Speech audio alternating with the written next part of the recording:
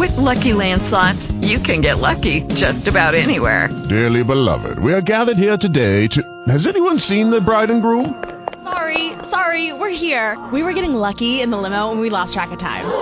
No, Lucky Land Casino, with cash prizes that add up quicker than a guest registry. In that case, I pronounce you lucky. Play for free at LuckyLandSlots.com. Daily bonuses are waiting. No purchase necessary. Void where prohibited by law. 18+. Terms and conditions apply. See website for details. Hey, this is Zac Efron, and you're listening to The Stupid Cancer Show. I hate you both. I've hated you ever since I can remember. I hate you, and I wish you both had cancer. Cancer? Yes, in the head.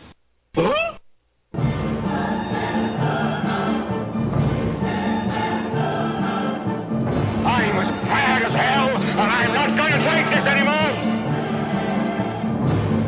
Pay no attention to that man behind the curtain. Are you telling me you built a time machine? Out of a DeLorean?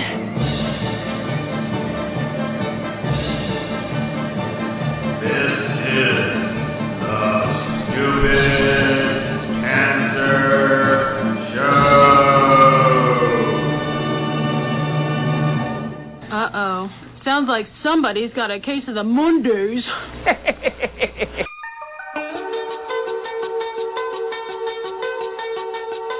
Hello there, children. Hey, kids. People seem to like me because I am polite and I'm rarely late. And now, the host of the Stupid Cancer Show, Annie Goodman and Matthew Zachary. Woohoo! Not that there's anything wrong with that. Because he has a lot of chutzpah. All right.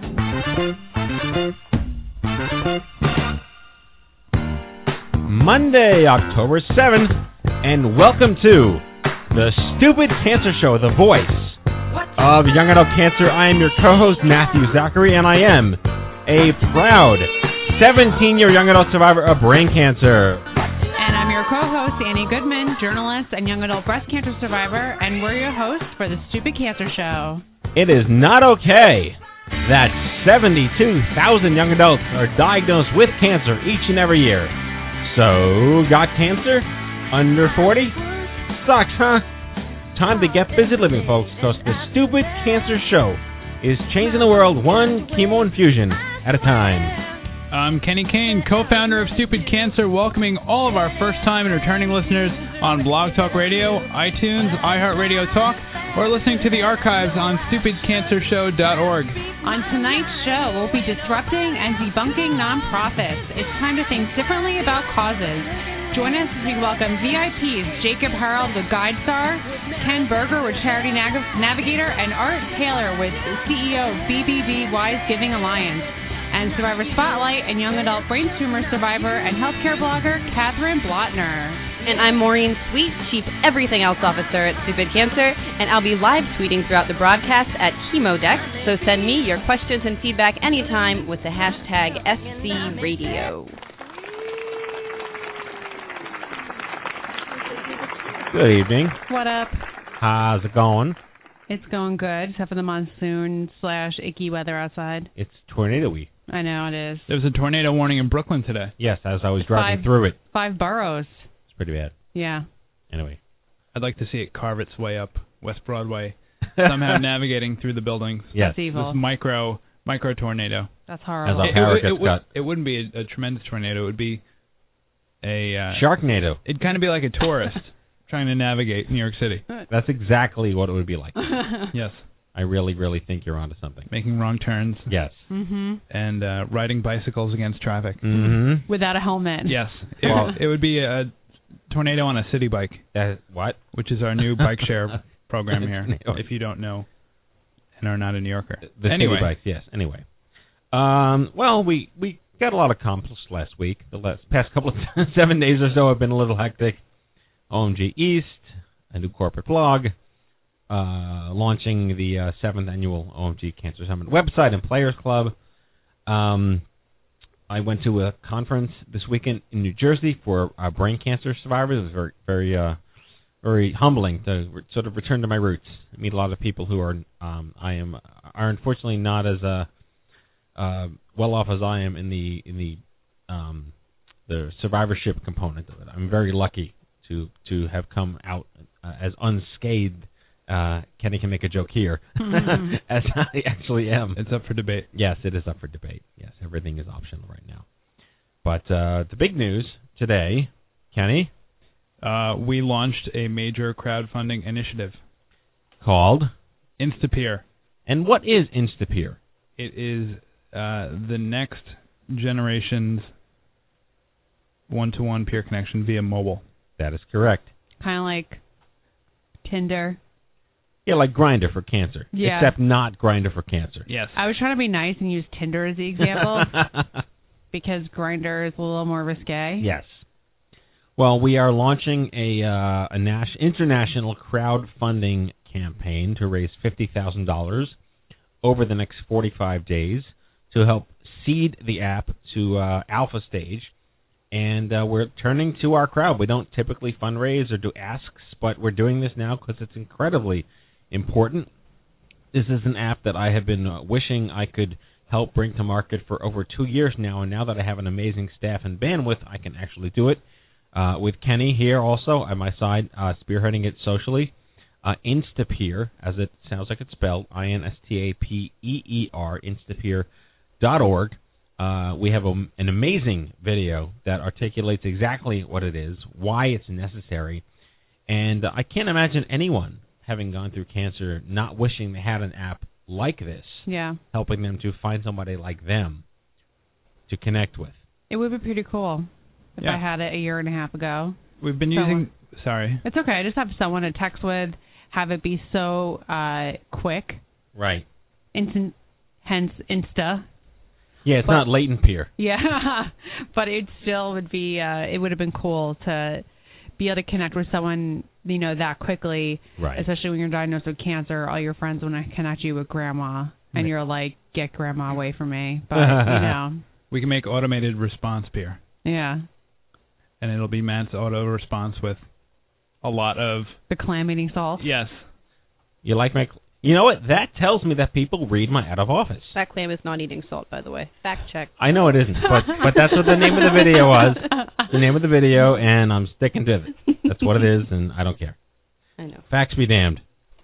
If Shep Smith can have those crazy televisions, I want to say what I want.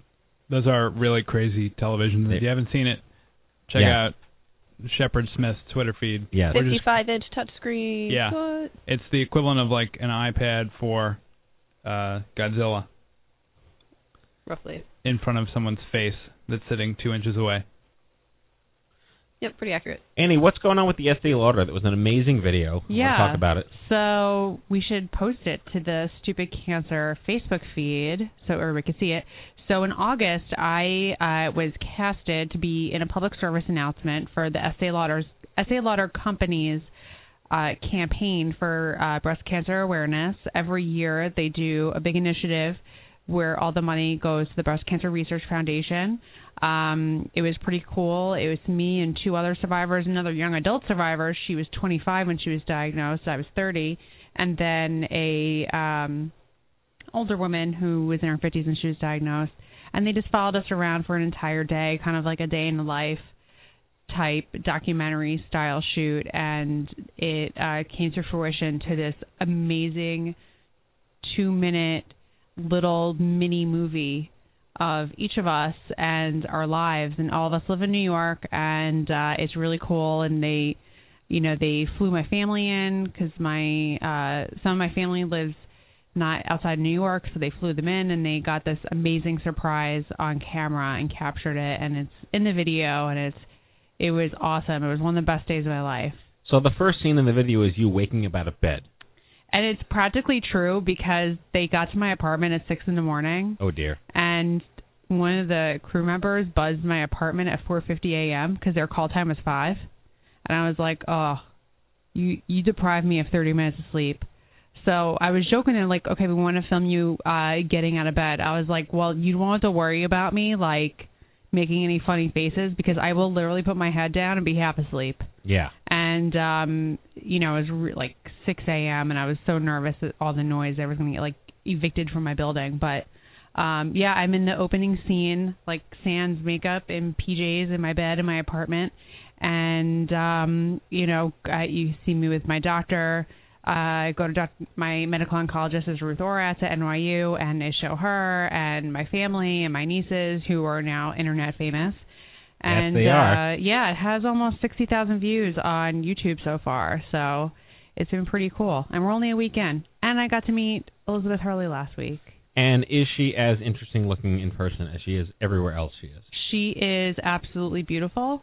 And one thing I will say about her, I have, met celebrities over the years. Just living in New York, they're everywhere. Right. And she is someone who is stunningly beautiful in person, and she looks real. She doesn't look all like celebrity fake and everything. No, she just looks like a remarkably beautiful woman who she's like 48 years old, and she's letting 48? 48. Wow, okay. But she's not, plastic. She's very natural looking. She looks amazing. And she was very sweet. And, it was pretty cool. So it's been a really cool experience, and I'm very proud to be a part of the project. BCRF raises a lot of money. Estee Lauder companies raise a ton of money for breast cancer. So they, they do a very good job. So thank you for asking.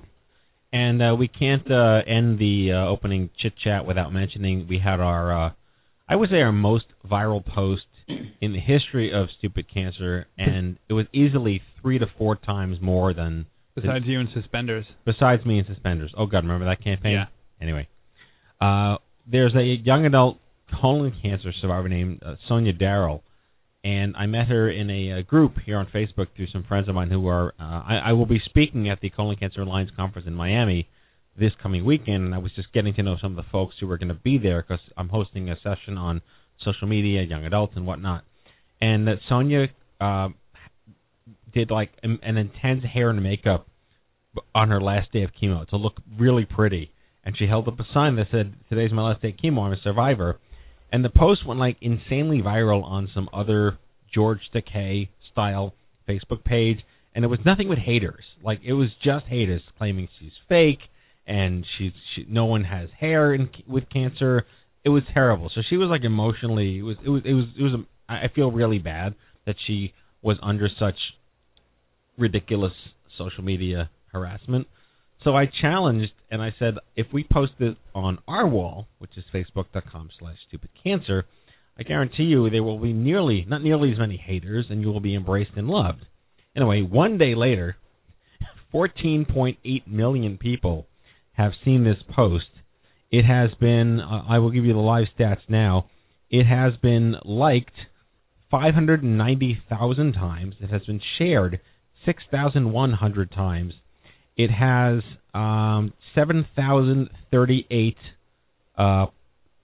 comments. Pretty awesome. Pretty awesome. And very few haters. Very few haters. Well, there's they're always everywhere. Well, I mean, you get that large of number, there's no doubt you're going to run into some. But I am really thrilled to be able to have had give her a voice and confidence. And I said to her, basically, would you rather no one know your story, or would you rather have inspired tens of thousands and gotten 3 morons who you can ignore? And it made sense. Like, she was able to look past the 0.0001% of people who are jerks and realize that this post really impacted hundreds of thousands of people. So anyway, kudos to that. Let's get to our first guest, who I'm very, very, very excited to have on the show tonight. It's been a long time coming. Okay, here we go. Catherine Blotner is a young adult survivor of grade 2 astrocytoma, which is a form of brain cancer, as well as a fierce patient advocate who blogs and tweets with the handle @cblotner_. She uses her experience to provide support and share resources with other young adults who have been affected by brain tumors and other cancers. Welcome, Catherine. Catherine. Hey, thanks for having me. Oh, it's, like I said, long time coming, and I mentioned at the top of the show I was at a brain tumor conference this weekend in New Jersey, and I told everybody to listen to the show tonight because we're featuring a young adult brain tumor survivor. And yeah, good timing. Yes, exactly, good timing. And you're welcome. I'm kidding. She can get it. Tweet. All right, so let's start as we typically do with all of our folks in the spotlight. Tell us your life story before. How did you get diagnosed, and the fabulous course correction your life made navigating through this? Okay, so I was a typical teenager, super active with sports and really social and whatnot. And in 2007, I started presenting with symptoms of tingling and numbness, so that became really difficult to manage. I was a really big tennis player, and it would start to interrupt my practices and even class and everything. So those were typical neurological symptoms, tingling and numbness, but they were misdiagnosed for months before my brain tumor was even discovered.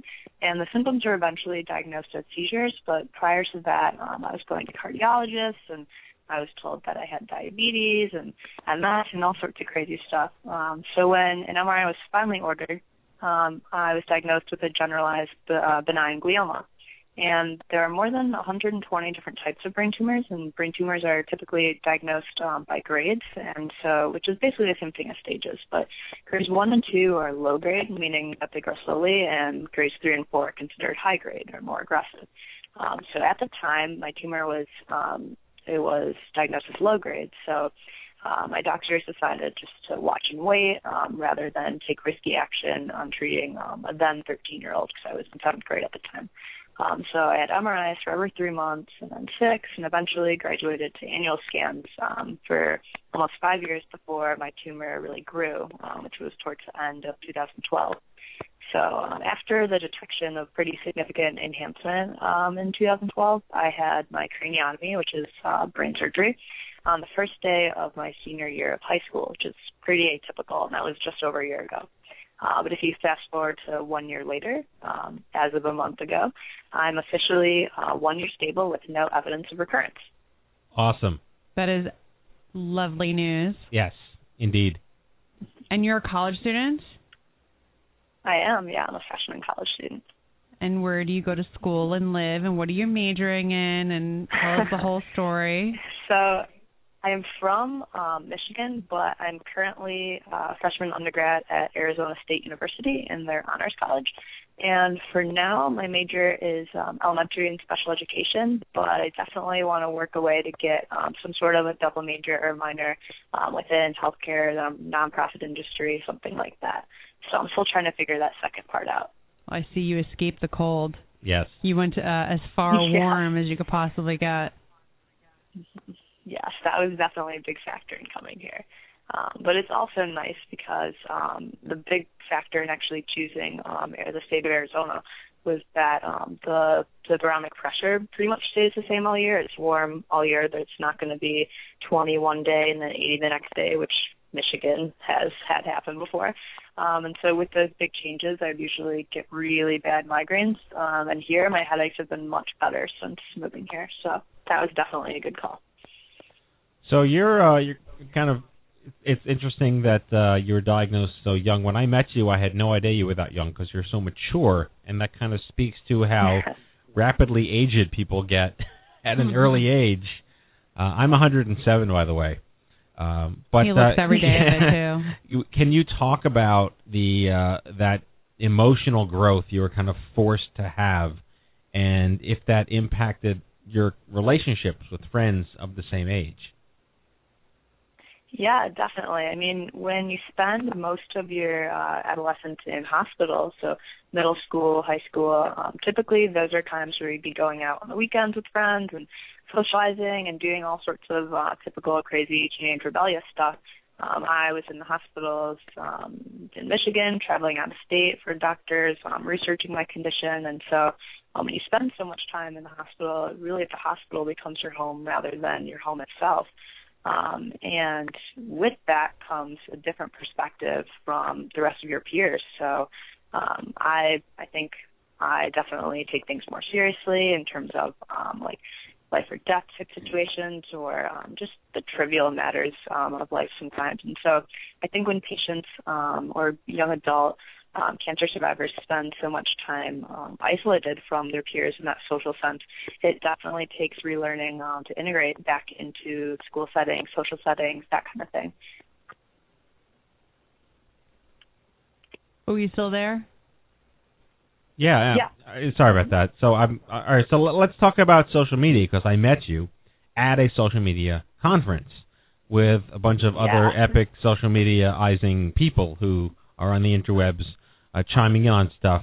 Your WordPress is called Plated Life. Where does that come from? Okay, so technically speaking, I have 4 titanium plates in my head and 8 screws. So I thought that, that phrasing, it was both, it was a little bit, it was funny because it was true, but at the same time, there is almost a sense of like a barrier between maybe typical other college students and myself. So there's something that sets us apart in a way, just with my medical experiences and just sort of how I've grown, both emotionally, but just in terms of life experience with my peers. And so with where I spent a lot of time in the hospitals or thinking about, okay, I'm filling out this advance directive, I'm going to go sign my life away, that kind of thing. Most of my friends haven't really experienced that. And so the name in itself, I don't know, it just sort of stuck with me. I liked it. It just sounded good to me. It's good. So you said you technically have plates in your head. Does that mean you actually have plates in your head? I do. Okay. Just confirm I do, yeah. Fancy. So you set off metal detectors. They don't, is the thing. Oh. Surgical titanium does not. But I was definitely worried about that the first time traveling back. My surgery was at University of California, San Francisco. Very cool. So you participate in BTSM, which is the Brain Tumor Social Media Chat on Twitter. I know that there's BCSM, which is the Breast Cancer Social Media, which was started by some breast cancer survivors. So is that how you've met a lot of and interacted with a lot of other people? Have you met people your age, in your situation? Yeah, actually, so the BTSM, the Brain Tumor Social Media Chat, spawned from the BCSM chat when I met Jody, Alicia, and Dr. Ty, who moderate their chat the same time when I met Matt. And as I got to know them a little bit and was talking to them more, I realized that there is almost no online presence for a support group among the brain tumor community, and almost no online presence at the same time. I think part of that could be because there are many different cognitive impacts of brain tumors and their treatment that vary a little bit differently from other types of treatments, so they might not technically have the voice or the cognitive skills to get on a computer and do this type of thing. So I started the chat after meeting them in March. I started it this past May, and it was originally every Sunday night, but now it's the first Sunday of the month. So last night was the chat for the month of October. And we had Liz, known as the Liz Army, under Twitter, or we love her. Through her blog. And so we've grown close over our little brain tumor social media chat bonding, but she designed the logo. She's really into graphic design, so it was a pretty sweet logo. And through our chat, connected with people from, like across the country. Sometimes a couple of people from England will chime in like the following day when it's not in the middle of the night for them. And there are actually several different doctors who will tune in each week and help us out. One in particular, his first name is Matt, and he goes by the subatomic Doc. He's Doc. He's a radiation oncologist, but we've had a lot of success in the short period of time, I'd like to say. The National Brain Tumor Society hosted a chat, and they talked about their research initiatives and findings from different Avastin trials, and also had a neurosurgeon out of Indiana University, Dr. Erin Cohen-Goodall, present. And so I think for something that's run by like a first-year college student, I think it's been going pretty well. We have one overarching theme throughout the hour, and then 3 different topics will be posed every 20 minutes. And it's the same thing as the breast cancer social media chat. It's just geared towards the brain tumor community. So I owe a big thanks to BCSM community for really kickstarting our initiative. So Jody Shoger was on the show just either last week or 2 weeks ago, and I think it was 2 weeks ago. 2 weeks ago. Yeah. And I didn't realize that meeting was what spawned your #Apalooza. How many people were on the first one, and what kind of traction have you gotten now in terms of numbers of people? I've definitely noticed. Yeah, so typically if it's when we were going every week, we had 1 month, I think it was June, possibly July. It was one of the J's, blame it on the brain tumor for the short-term memory, that we had about 2 to 3 dozen people a week, which in my opinion, I thought that was great because there was the same audience coming back every week and actively participating. But we definitely had ebbs and flows from week to week, and it was the unsteady amount of participants that sort of started the once a month rather than every week to sort of give people sort of not necessarily a break, but just that participants would only have to make 1 commitment a month rather than 4. And so last night our chat went really well, and we discussed advocacy and within this month, of course, because it's Breast Cancer Awareness Month, so you see the word advocacy everywhere. But we were starting to figure out what we can do within the brain tumor community for advocacy. But really, the way that Jody, Alicia, and Dr. Ty harnessed the power of the Twitter hashtag and were able to sort of bring the breast cancer community together on a global scale, that's what we want to do, Liz and I and everyone else in the chat for the brain tumor community. And it might take a little bit longer. We're just getting started, but I have hope that we can do it, and I think we're already off to a good start considering. Well, I agree, and it is quite phenomenal how the stage was set for something like this, and when you fill a need that no one knew could be filled, they just flock in droves to take advantage of what you're offering. I want to talk about some of your young adult specific issues like fertility and isolation, but before that, I was hoping to talk about privacy. You know, we're a generation, or you're more the generation millennial than I am, who don't value privacy or look at privacy as less of a stigma than like my parents would. You're sharing your health history, your life, every single thing so publicly. Do you have any indication to think that this might come back as an issue when you are looking to pursue a career with employment? Mm-hmm. This was actually the topics of one of my English classes a couple weeks ago, and it really got me thinking. The problem is, or I foresee it being a problem when I go to apply, if I do end up going into education, I could definitely see, parents Googling their teacher, whatever's going on, principals, whoever is looking to hire, and seeing, so this person had all these, health problems and is so public about their life, this would not be good for our school setting or that kind of thing.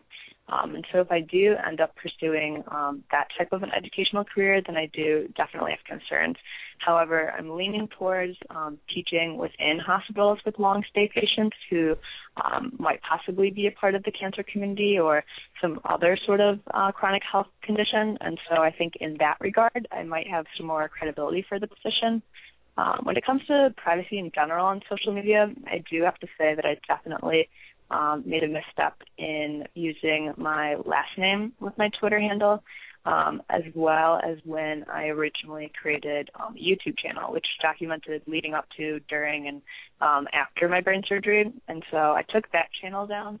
But there's one thing I would change about my advocacy within social media. It definitely would have been to not use my last name via Twitter. Right. Ms. Blotner. Mm-hmm. As Matthew just added you. Yeah, that was definitely. Yeah. So I have a question about being a college student. You're taking on a lot of workload for classes and studying, and going to college is overwhelming without having a cancer diagnosis. So how did you deal with being a freshman, the class load that you had, taking notes, studying for exams, while, being a cancer survivor, because, memory retaining, all that's a problem for anyone who has had any type of treatment? Yeah, I would say one of the things that I expected was definitely an issue with I have hypersensitivity with my hearing of surgery. It was just part of what came with the area of the brain, which is my left insula. It's tucked in between your frontal and temporal lobes. And with that, if I'm in a big crowd of people, such as like in a dining hall, then I get a headache really easily, or it's definitely a problem. So I knew going into college I would definitely have to bring some earplugs with me, which I had to do towards the end of high school when I came back after surgery anyways.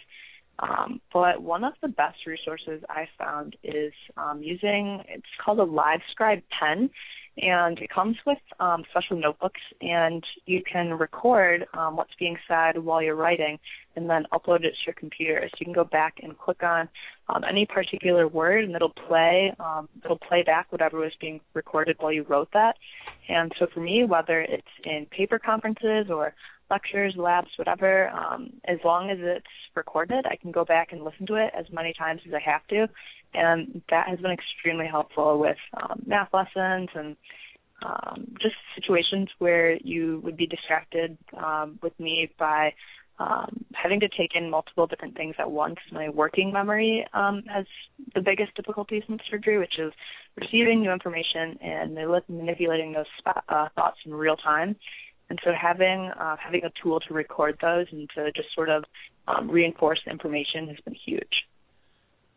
Catherine, I was going to talk about some other issues, but we are unfortunately out of time. I want to showcase your blog on our wall. I'd love to have you back on to talk about, late effects and your life going forward and the impact. And count me in for a BTSM Twitter chat one of these days. I can't thank you enough for coming on the show. Yeah, thank you for having me. Look forward to talking to you again soon. All right. Catherine Blotner tweets at CBLOTNER, CBlotner _ on Twitter. Thank you so much, Catherine. Thank you. All right, let's get to the news here. Hello, I'm Kent Brockman, and this is Eye on Cancer. Just the facts, ma'am. All right, everybody. You can head on over to events.stupidcancer.org. That is events.stupidcancer.org. Your one-stop shop calendar for all of our social and educational events nationwide. Something could be happening in your neck of the woods, and we certainly don't want you missing out. Have some meetups hanging out coming up in Irvine, California. Matthew and I will be in attendance for that one. West Chicago, Illinois. Altamont Springs, Florida. Durham, North Carolina tomorrow night. St. Paul, Minnesota, and right outside Seattle, Washington. All right, we mentioned it at the top of the show, presenting Instapeer, a revolutionary mobile health app to end isolation and connect people with those who walk in their shoes. A blatant fundraising pitch because you can help Stupid Cancer raise $50,000 to bring this revolutionary app to life. Visit Instapeer.org. Watch our video. Join our army of friends, fans, supporters, and backers. Save the date for OMG 2014, the 7th annual OMG Cancer Summit for Young Adults, next April at the Palms Casino in Las Vegas. Visit OMG2014.org to join the mailing list and the official Facebook group. I look forward to figuring out how I'm going to get there. The fall season is upon us, so it's time to stock up on some new threads like Stupid Cancer hoodies, hats, gloves, and more. Surf on over to stupidcancerstore.org for great deals on great products. Be proud. Wear Stupid Cancer. The Stupid Cancer Show is all new, broadcasting in stunning HD. We know you can't listen to each and every live show, so be sure to subscribe for free anytime on iHeartRadio Talk, Apple iTunes Podcast, or right here on Blog Talk Radio. Visit stupidcancershow.org anytime to get connected, and thanks for listening. And that is your Stupid Cancer News. Alrighty. We are so lame. We are entirely losers. It's not even funny. We're just total losers. Alright, I am stoked. We got some heavy hitters on the show tonight. I'm about to introduce them. We have the CEO of Charity Navigator, Ken Berger, the CEO of GuideStar, Jacob Harold, and the CEO of the BBB GivingWise Alliance, Art Taylor. Gentlemen, please, thank you for coming on the show. It's great to have you. Welcome. Thanks for having us.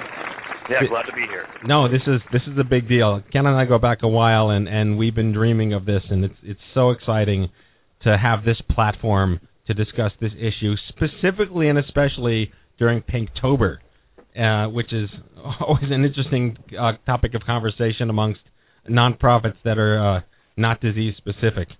So I'd just like to open the floor, have you guys introduce yourselves. I mean, I have lengthy bios because you're all incredibly over-credentialed, but I just, put you in the spotlight. Ken, why don't we start with you? You're a returning champion here on the Stupid Cancer Show. Yes, hi. great. It's great to be here again, and also October is important because both Art and I have birthdays in October, so we're all getting older together, watching the leaves come out. But anyway, so Charity Navigator, I guess we're going on 11-ish years old website, and our mission is to be a guide to intelligent giving, and so we rate charities of every kind. We're at about 7,000 charities at this point, and increasing by the day. And those charities, from our research, get about 55% of where all charitable gifts go each year. So it's over $100 billion when you take out houses of worship, $100 billion, $110 billion at this point of charitable gifts. And so we rate the charities to be a way to help people assess the performance of charities, and also all kinds of tools and tips that we have on our website. We have every U.S. registered nonprofit there, even if we don't rate them, with guides to how people can make wise giving decisions when it comes to their charitable gifts. That's it in a nutshell. Yes, and Jacob, actually, I was just on GuideStar updating our nonprofit report because we've been going through a legal name change for almost 18 months now. The IRS finally updated their database, and now we are properly reflected on GuideStar. It's been a great tool for me to use as I've learned what being a nonprofit executive is. But for the listeners out there... What is that exactly? What is what? Being a nonprofit executive? I just wake up in the morning, shower, and show up somewhere. That's pretty much it. There you go. Yes. It's a very, very low-level commitment. Well, I have to say that there are a few things I like to hear more these days than nonprofit executives saying they've been updating their profile on GuideStar. So that's a great way to start this conversation. Yes, I'm wetting your whistle. But GuideStar's been around for about 19 years, and we have about 2.2 billion pieces of data about nonprofits. And unlike our colleagues at Charity Navigator, we don't do ratings, but we see our offering of a variety of different kinds of data to be nicely complementary to the work that Ken and his team do, as well as Art and his team. And we see that the world is full of really complicated social problems, and nonprofits are a critical part of the solution. But they're complex and diverse organizations, and we've got to figure out how to raise up the best and help organizations learn from each other and just generally use information to make better decisions to actually make some progress on these great challenges that we're facing. Well, I appreciate that. And Art, it's great to connect with you here on the show. The BBB Wise Giving Alliance was formed by the merger of the National Charities Information Bureau and the Council for the BBB Foundation. That's some pretty big stuff over there for oversight, right? Yes, and I have to tell you, it's really glad to know that charity executives are bathing before they come to work. Yeah. Man, I'm glad I just closed that one. Some of them. That's big news. Yes. And we ought to get the word out about that. I think that might increase contributions overall if we were able to let people know that. I'm glad we're innovating here on the show tonight. Not only are they accountable, but they're clean as well.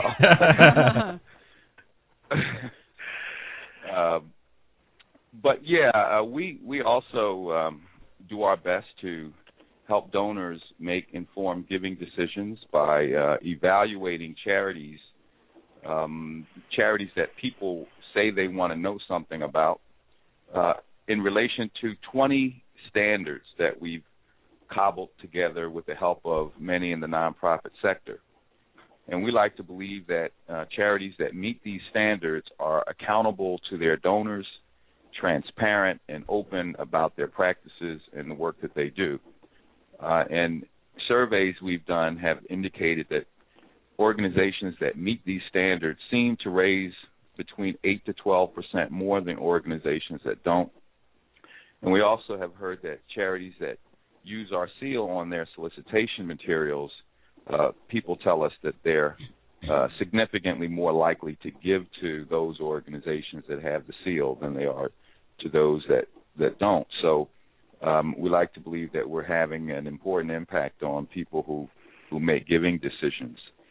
I think that, together, these three organizations have a big impact on the giving community and also the charitable community, because when we ask for information or when we ask them to do certain things and they do it, we are certainly changing the face of these organizations, and the people that serve them can feel a lot more comfortable about making their gifts to them. And so that's really what we do, and we're happy to do it, and look forward to hearing from people who want to know more about our work. And you can find out about that, by the way, by going to our website, which is give.org. Nice and simple. I like to keep it simple. Mm-hmm. Well, just the potency of the power of bringing these three massive organizations under one roof and umbrella comes from a lot of the conversations that I've had with Ken over the years. Ken was on the show a couple of months ago, and we were talking about wasteful spending and greed and corruption and a whole bunch of other, the litany of politics in the nonprofit world. But when I saw that you were all coming together over this magic word called overhead, my spidey sense was tingling. Very excited that you're launching this initiative. Overhead Myth is the website, and it's basically here to destigmatize and debunk. And we'll start with Ken. Well, actually, and also if we harken back to when we last spoke, I believe that my doppelganger Dan Pallotta was also part of that, was he not? Or yes, he was. Sort of, yeah. And so I've accomplished I've now accomplished his never wanting to be on a show with me again. So it's really an outstanding achievement for me. Right. But actually, I think that the overhead myth. I think part of the real interest, I think, in the whole question of overhead, which has certainly been something that's been discussed in the nonprofit sector for a while. Dan Pallotta did a TED talk, which now has over 2 million hits, and he speaks about overhead. And I think from our perspective at Charity Navigator, it's throwing out the baby with the bathwater, and so to have a more balanced view of the question of overhead, I think is part of what interested us in this initiative, and the notion that it's absolutely true as Dan Pallotta would suggest that if all you're looking at is overhead, or if that's the primary thing you're looking at, it's a problem, and that you could do more harm than good because you run the risk that other things that are more important, like the quality of your program, get lost in the process. On the other hand, the other side of the coin is to completely suggest that it doesn't matter and it shouldn't be considered, in our opinion at least, is very foolhardy, because we know that when it comes to some of the real scoundrels and thieves, and when you have these cases where 70, 80, 90% of the money is going to professional fundraisers and the like, there needs to be a balance struck. And I think that the letter that we all signed together, I think, speaks to that more balanced view of this question. But certainly, the fundamental was to say it's time for us to let the world know that the general sense that many people have that it's, the first thing you ask is what's the overhead of this charity. If that's as far as you go, you could be very, very misinformed and make a very bad decision if that's all you consider. And what type of Excel openness went up to Jacob? What are expenses that you guys classify as overhead? Sure. They tend to fall into two different categories. So one are administrative costs, and these are the core costs of an organization.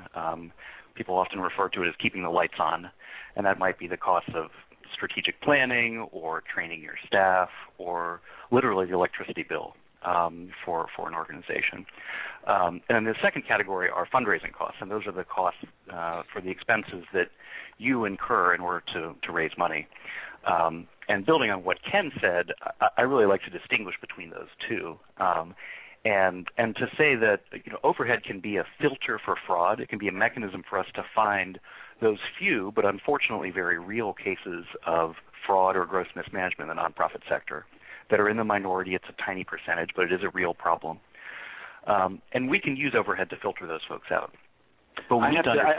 I would humbly submit that it's not necessarily all that small. It is not the majority by any means, but there are some real problems, and I'm not convinced that it's minuscule. I think there are some significant problems out there. There are some books that have come out, and there is some evidence that, when it comes to these telemarketers, for example, we're talking about hundreds of millions of dollars. So it's no small thing. I would agree that that's right. But as you just said, $100 million is 0.1% of philanthropy each year, and maybe it's a couple tenths of a percent. And that is something that we absolutely have to address. But in the grand scheme of the nonprofit sector, it's still not it's not what the nonprofit sector is about. It is a set of fraudsters that we have to deal with. And that actually brings me to a good question for Art and the BBB GivingWise Alliance. We were exploring this, hiring some folks to do fundraising for us, and there's a system for professional fundraising registration in certain states. How does that play into this strategy to protect from fraud? Well, I think the state regulators do what they can by asking fundraisers to register with the states as a way of sort of keeping tabs on who's raising money for an organization, and it sort of puts boards on notice that they ought to make sure that they're vetting the people who are doing fundraising for them, and that they should be making sure that the fundraising approaches used are approved and that they're not fraudulent or misleading, because a lot of solicitations are in fact misleading, and we've noticed that with direct mail, for instance, the only thing that many people who receive mail will know about a charity is what they see in that solicitation. So it's really important that those solicitations be truthful and not misleading in order for people to make informed giving decisions. But if I could, I wanted to just comment on this idea that for some people, for some organizations, I don't believe there's a real understanding of what administrative costs are.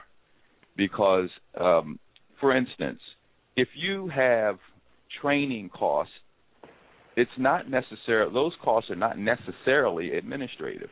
If they're training related to the specific program that the charity is putting on, as opposed to training people to do accounting work, then it would be program related, and it would not be considered an administrative cost.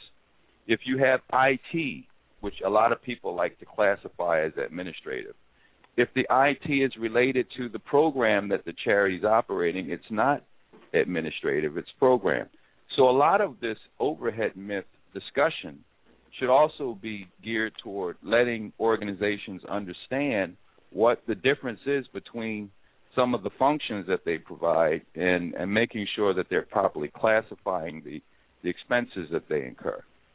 If they did that, then we would find that there's a lot more that charities could do to support their operations than they presently do, and that a lot of the expenses that they're incurring are indeed allocable to program.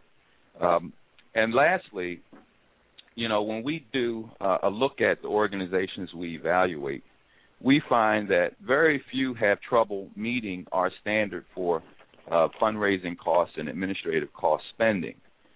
We think that's a good thing. But a lot more organizations fail to meet one or more of our other 20 standards. In fact, 35% of the organizations we evaluate fail to meet one or more of our other standards. And so if you're only focusing, as Ken said, if you're only focusing on admin and fundraising costs, you're going to miss a whole lot. And you may end up supporting organizations that you might not otherwise if you looked a little bit deeper. So that's another reason why we have to pay attention to this whole idea of overusing these administrative and fundraising ratios. And following up on that to Ken, how could charities respond to donors who tell people, and they're coming back to the charities and saying they don't want their hard-earned money to go towards paying a CEO salary or a salary of the people who work at nonprofits? Well, I think they can very proudly produce the overhead myth letter to the donors of America, and there's the opportunity to let them know that those of us that are doing this work and that are evaluating the performance of charities do feel that it's really important that charities have a reasonable amount of money allocated for those salaries and for the costs of the administrative and the fundraising costs. There are real costs associated with that, and if you get to the point where you want to bring that down to zero, then you are killing the organization, and it's going to have to find some other way to raise that money. And so I think it's important to have that conversation with people. When it comes to CEO salaries, there are resources. I know that we do a study each year. GuideStar does a study each year. The Chronicle of Philanthropy does a study each year on CEO compensation, and all of us share the view, and then the data shows that the typical CEO of a mid to large size charity makes a six-figure income, and that if you want to have the talent that you need to run these organizations, there is a cost associated with that. And by the way, it's typically not the same as the cost of a for-profit, so we are in a sense making a sacrifice, if you will, because it's a charity and it's a public benefit. But it is normal to make a six-figure income, and that if we try to squeeze that out, you're going to potentially ruin the organization. That's a good point, Kent, because I think that there are lots of people who look at charities and they believe that everyone who works in the organization is a volunteer, and that if somehow people are getting paid, there's something wrong with that. So I also think that this discussion around overhead is going to open up not only the overhead myth, but a lot of myths and misperceptions that people have about charities. And I think that's going to also be very beneficial for organizations and for people in general. Well, the website is overheadmyth.com. I just want to read the second sentence of this letter, which articulates everything we're discussing tonight. It says, the percent of charity expenses that go to administrative and fundraising costs, commonly referred to as overhead, is a poor measure of a charity's performance. So my question is, what is a good measure of a charity's performance, and how can donors ask the right questions to find that out? Open to all of you. Well, let me give a shot on this one. This is Jacob. And just start by saying that charities are incredibly diverse. We're talking about 1 million different organizations in the U.S., everything from a corner homeless shelter to Stanford University to the ACLU to the NRA, and that the idea that we could have any one number or approach that could be used to address this immense diversity, I think is it's an idea that I think will never come up with a perfect solution. However, we can step back and say there are many different ways to judge the performance of organizations, and we can come together and have a multidimensional view. We can look and see, is an organization following evidence-based practices? What's the research say works? Is an organization in a systematic way measuring the activities that it does and what comes of them? Is it following up with its beneficiaries in the long run and tracking to see if they're actually making any impact? Is it systematically listening to all of its stakeholders? And that we can come up with, for each organization, an appropriate mix of metrics that allows us to really have a sense of, is this a high-quality organization or not? I would, if I could also just add to that, I think that the second leg of an effort I would love for us three to have is what you might even call it the output myth, and it would be a letter to the nonprofits of America. Nice, I like that. And to say, if we're going to pull back on overhead, I think Matthew's question of what are we going to replace it with, and if we don't have meaningful information about the performance of charities' results, as we find in the cases of most charities today where we don't find it publicly reported, meaningful information on their results, then you put donors into a real box, because if they're not going to look at those traditional, what we agree upon are bad measures, if that's all you look at, but you're not supplying the more valuable information, we're in a deadlock. And so the next challenge, I think, for us is to really get that kind of information, because right now it's very hard for donors to get that. And I think that the efforts of all three of our organizations are to try to move in that direction, from charting impact to CN 3.0 to a variety of different things that we're trying to do to get more public reporting of meaningful results, of outcomes, rather than just, counting heads or outputs. And Ken, going back to Charity Navigator 3.0, which is the third version of your measurement platform, we're looking at this, and this is for all of you. This is not really a 180, but it's a different shift of dialogue and perception than what the general public has been told over the past couple of years. They've learned to question where their money goes. They've learned to look at impact in their own mindset. Now we're not really flipping it, but we're respinning the way we're trying to empower people who want to give effectively, correct? Sure. And I think this gets back to something Jacob said. We want to give them a multi-dimensional or a three-dimensional view, hence CN 3.0. We still want to consider finances. It is important. You've got to have that. And also we got to look at questions of governance and best practice, ethical practices. That's the second dimension. And then the third is this question of the results. So the notion is to say to donors, we have to try to look at the whole picture of the charity, not just one piece of it, or one, and in the case of overhead, one subset of one piece of it. We really need to look at the whole picture. And the most important piece is the results. Far more than anything is the question of, are you meeting your mission with meaningful results and really helping people and communities? And I like to think of a layer cake. And basically we've had a layer cake in the nonprofit sector with only one layer, which has been finances. And all three of our organizations are trying to build additional layers onto that layer cake. And eventually get to the frosting, which is actually having results that matter. And so it's not to me a 180, but it's about building an additional layer on top of something that will continue to matter, but just isn't the whole story. Yeah.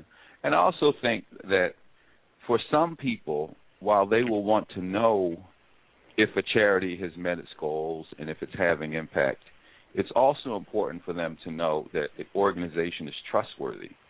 And so even though an organization might not achieve all of its goals or have the impact that it wanted, we want to see the report. But we also want to know if the organization is trustworthy, whether they were really setting bold and audacious goals and they just fell short, whether everybody in the organization is really working hard in a focused way to achieve an outcome, but it's just a hard outcome to achieve and we just haven't gotten there yet. I mean, if you look at most organizations, they haven't achieved the ultimate impact that they want to have. So if we were to just stop with the impact report, we might say, let's not give them any more money because they haven't accomplished all their goals. And I think that would be wrong. So if we don't know whether we can trust the organization, we won't know which one of those organizations that have not maybe achieved all their goals that we should be supporting. So I think people want to know if they can trust the organization, and that always has to be, in my opinion, the center of the three-layer cake, whether we can actually trust the organization.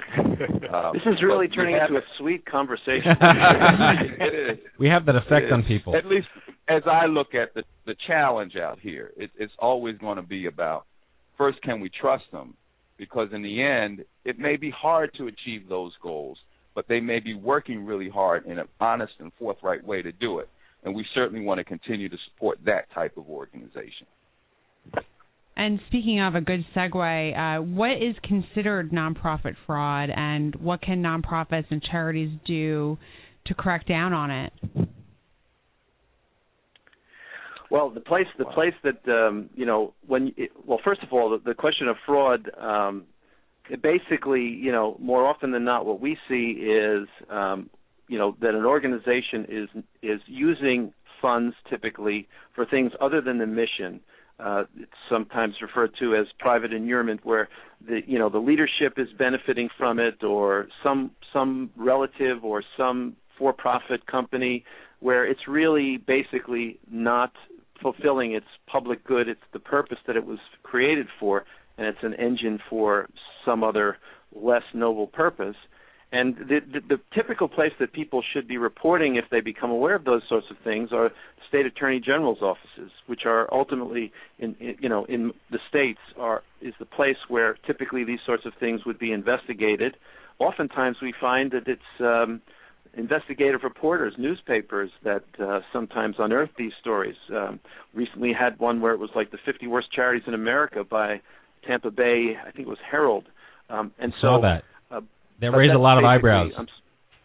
Yeah. Does anyone go to jail? Yeah. Does anyone go to jail for defrauding very consumers? Rarely, but very rarely from what we see. From time to time, but a lot of times states will settle these cases with the charity. The charity will pay a fine. The state regulator will allow the charity to exist under a different leadership, and there's very little publicity about it, and it goes on. But the thing to realize is that if you're just going to rely on a state charity regulator to catch the problems, you're in trouble, because they don't have a lot of resources to go after bad actors. And so in many cases, unless there's a whistleblower or something involved, the state charity regulators will not be in a position to identify these organizations as much as they try. So people have to be their first line of defense against unscrupulous organizations by keeping what I call mother wits about them. And if it doesn't sound right or feel right or smell right, then ask more questions and look out for others who are more engaged in looking for these kinds of problems, and stay clear of these organizations. Don't feel like you have to be pressured to make an immediate gift. I mean, we put these tips out all the time to help people protect themselves against fraudulent organizations or poorly managed ones. And it would be helpful if people paid attention to those tips. And what are some of the tips? Okay. I know that a lot of times this comes out a lot after, not even just cancer or diseases, but after storms. So-and-so's neighbor lost all their belongings, things like that. So what are some of the tips you have for people so that they don't get, gypped or, blatantly taken advantage of? Yeah.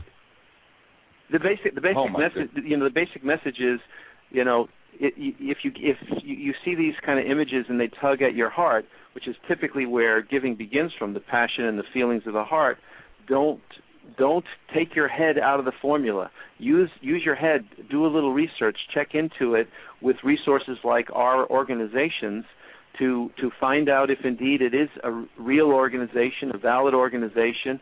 Don't just go with some compelling video that you see online or a phone call or somebody who solicits you on the street, because they know when it comes to disasters, they know many of these scoundrels know that that's a time that the American public's generosity will really come out, and they will create websites in a second with a sound-alike name to an organization you may have heard of, or the name of the disaster, whatever it might be. So just take a moment and turn to some of the resources out there, such as our three organizations, so that you don't get ripped off. So we have, I think, as Art said, we have tips and advice for these kind of situations, but the bottom line is do a little research to avoid disaster of your own with your charitable giving. And every dime that goes to an organization or a person that doesn't deserve it is one that should have gone to one that was deserving. And my wife is really if she heard me say this, she'd be upset. But the truth is, if we go down the street and someone asks her for money, I'm from so-and-so organization, she always digs in her purse and hands them $1. Oh, no. Says, well, honey, it's only $1. I know you work for but I say to her, I know, I understand that, but there are many organizations that would be doing much more with that $1. Give to them. Right. So that's a tough love kind of message, but it's one that I think we all have to employ. Well, Ken, you had inspired me, actually, and partially Dan as well, to write a middle ground article on Huffington Post called The Anti-Nonprofit, and you had given me some staggering statistics that this post didn't go viral. It did very well, reactionary, but 94% of U.S. nonprofits generate under $1 million a year, and almost half of U.S. nonprofits bring in less than $25,000 a year. So donors don't even have the opportunity to rank and rate and view reviews of charities if more than half of them aren't even listed on these websites because they're not meeting the fundraising criteria.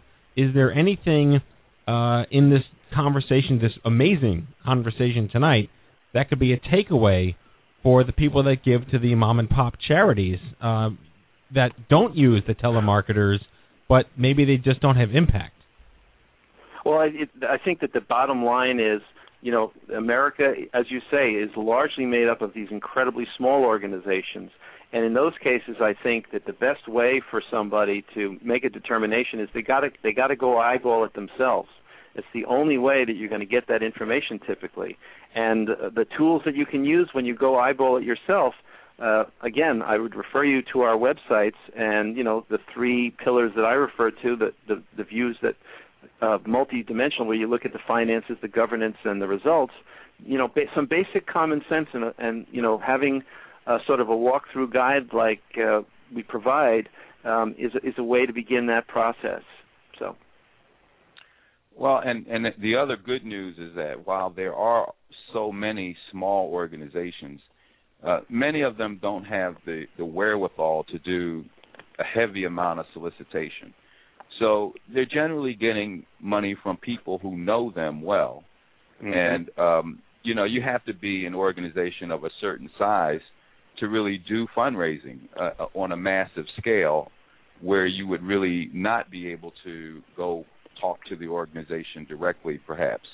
So, if an organization is raising under $25,000, they're probably a local organization in your community, and as Ken said, if they've somehow gotten a solicitation to you, you can go down and talk to the leaders of the organization, find out what they're doing, and if you're comfortable, feel free to give them some money.